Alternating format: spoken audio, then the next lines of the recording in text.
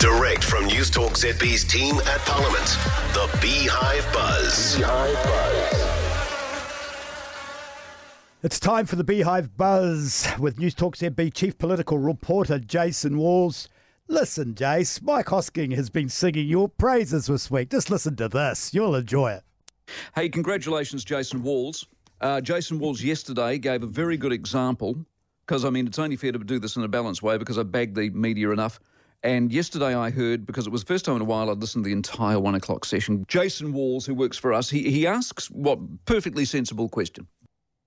Wow. Wow. Could you just play that again and then maybe a third time after that? You've got it on your phone. I know you've got it on your phone. It's my Good morning. ringtone. It's great. Yeah. Right at the end, he says, "We're proud of you, Jace." And I've just never felt such a warm embrace from anyone, especially the Hosks. So that was nice to hear. Congratulations from us in Wellington Mornings. We feel that we've made you into a bit of a star too. I haven't heard the same sort of praise from you on the air yet. Oh, come on. You know that I'm praising you. You've got to do better. You've got to do 5 minutes next time. How about that? Top of the hour. Well, wouldn't count as much as the Hosks. First, let's start on these poll results. National down both in the UMR and the Cura polls. Yeah, it's not looking good for the Nats. We've got them down on the UMR to 26%, which is about where we saw them on the One News and the News Hub polls, the ones that we see in the public. These UMR polls are done. They're the Labour Party pollsters. Yes. So this wasn't a specific Labour Party poll. This was a poll that they do for their research clients and things like that. And it really didn't show good news. I mean, it was great news for Labour. They were about 45%.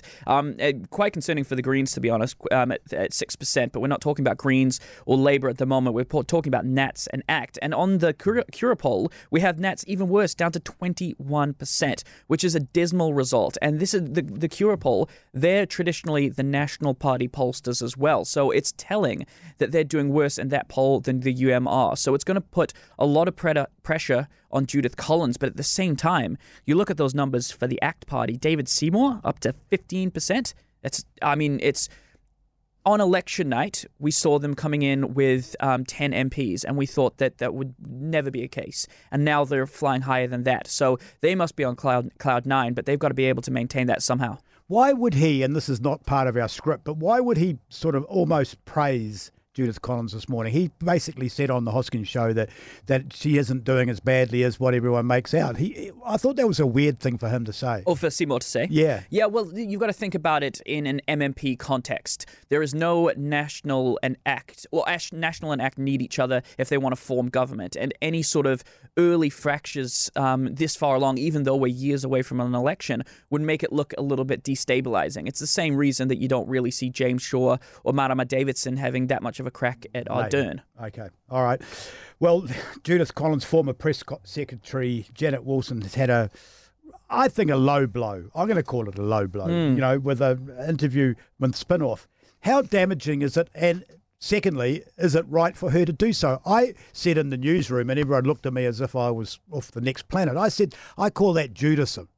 You take the money and then you dob your boss in. Yeah, well, it's something that you would never see in any other sort of form of employment ever. I mean, if I was working as, I don't know, in some sort of office, I wouldn't do an interview bagging my boss, And I think I heard the interview. The journalist in me was like, great.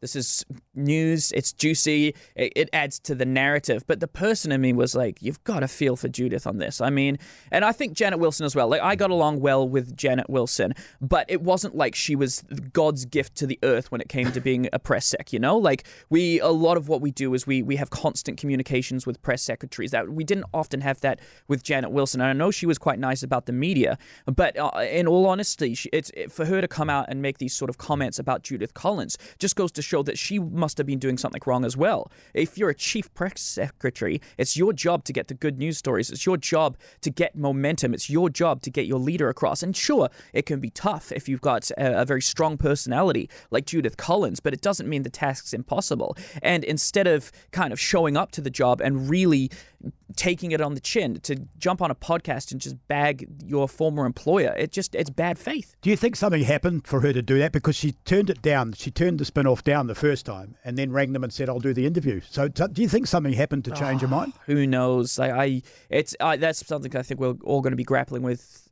for a while, to understand why that would happen. I mean, really quickly, because we're nearly at the top of the hour, the Maori Party have launched a petition to change the name of our country to Aotearoa. What do you think about that?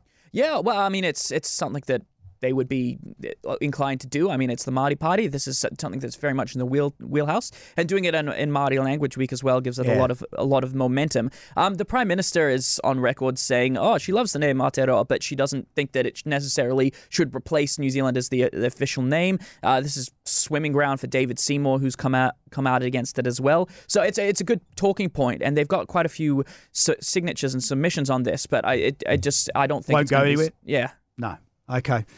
Jason Walls, thanks for joining us. Jason is the chief political reporter for Newstalk ZB and Mike Hosking's favourite person at the moment. So we'll celebrate that. We'll enjoy that. And I'm sure next time that Rosie rings him, it'll come up with the host talking about mentioning his name. Have you met him? Yeah. I met him when I first started at ZB. Beautiful. Yeah. Thanks very much. Newstalk ZB.